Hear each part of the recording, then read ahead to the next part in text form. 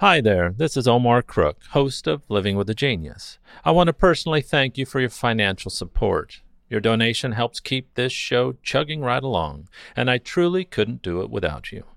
As always, thanks for listening. Be kind, do good work, and until next time.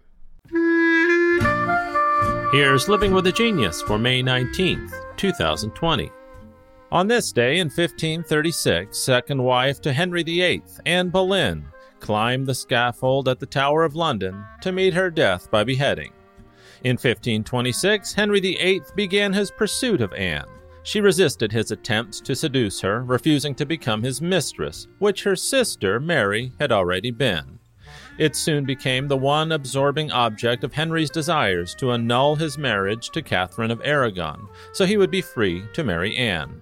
When it became clear that Pope Clement VII would not annul the marriage, the breaking of the Catholic Church's power in England began.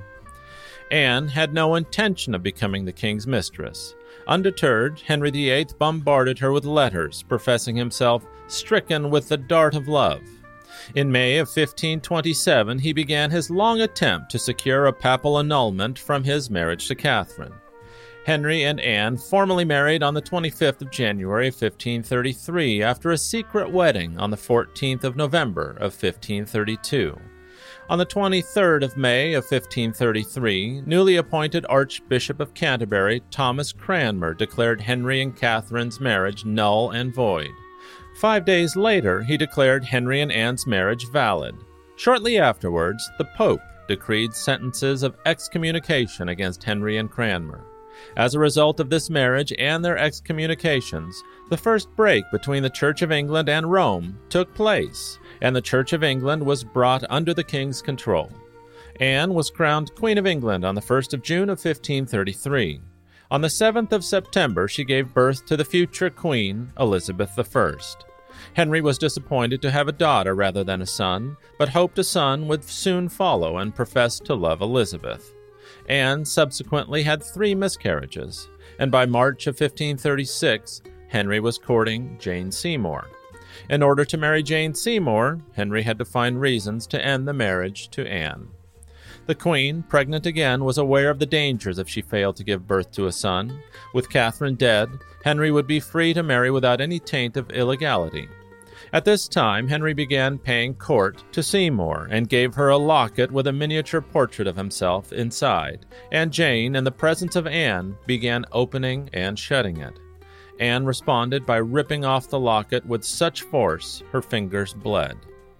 Later that same month, upon entering a room, Anne saw Jane Seymour sitting on Henry's lap and flew into a rage. Whatever the cause, weeks later, on the day that Catherine of Aragon was buried at Peterborough Abbey, Anne miscarried a baby, which, according to the imperial ambassador, seemed to be a male child. Boleyn had miscarried her savior.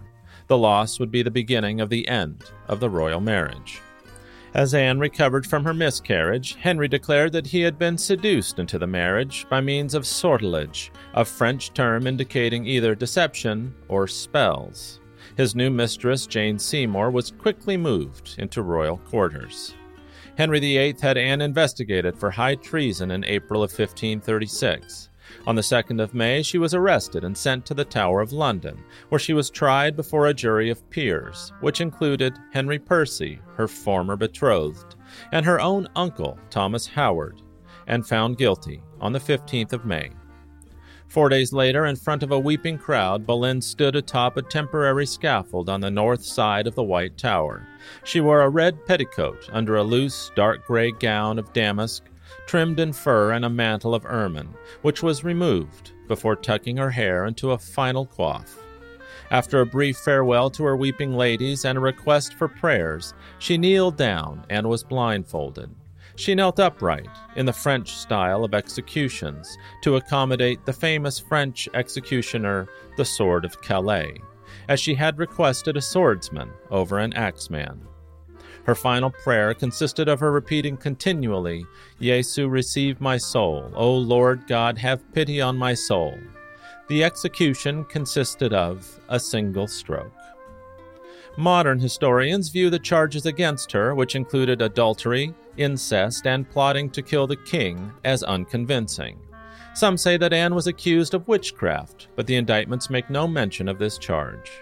After the coronation of her daughter, Elizabeth I, Anne was venerated as a martyr and heroine of the English Reformation, and has been called the most influential and important queen consort England has ever had, as she provided the occasion for Henry VIII to annul his marriage to Catherine of Aragon and finally declare the English Church's independence from Rome. Thanks for listening. Be kind, do good work, and until next time.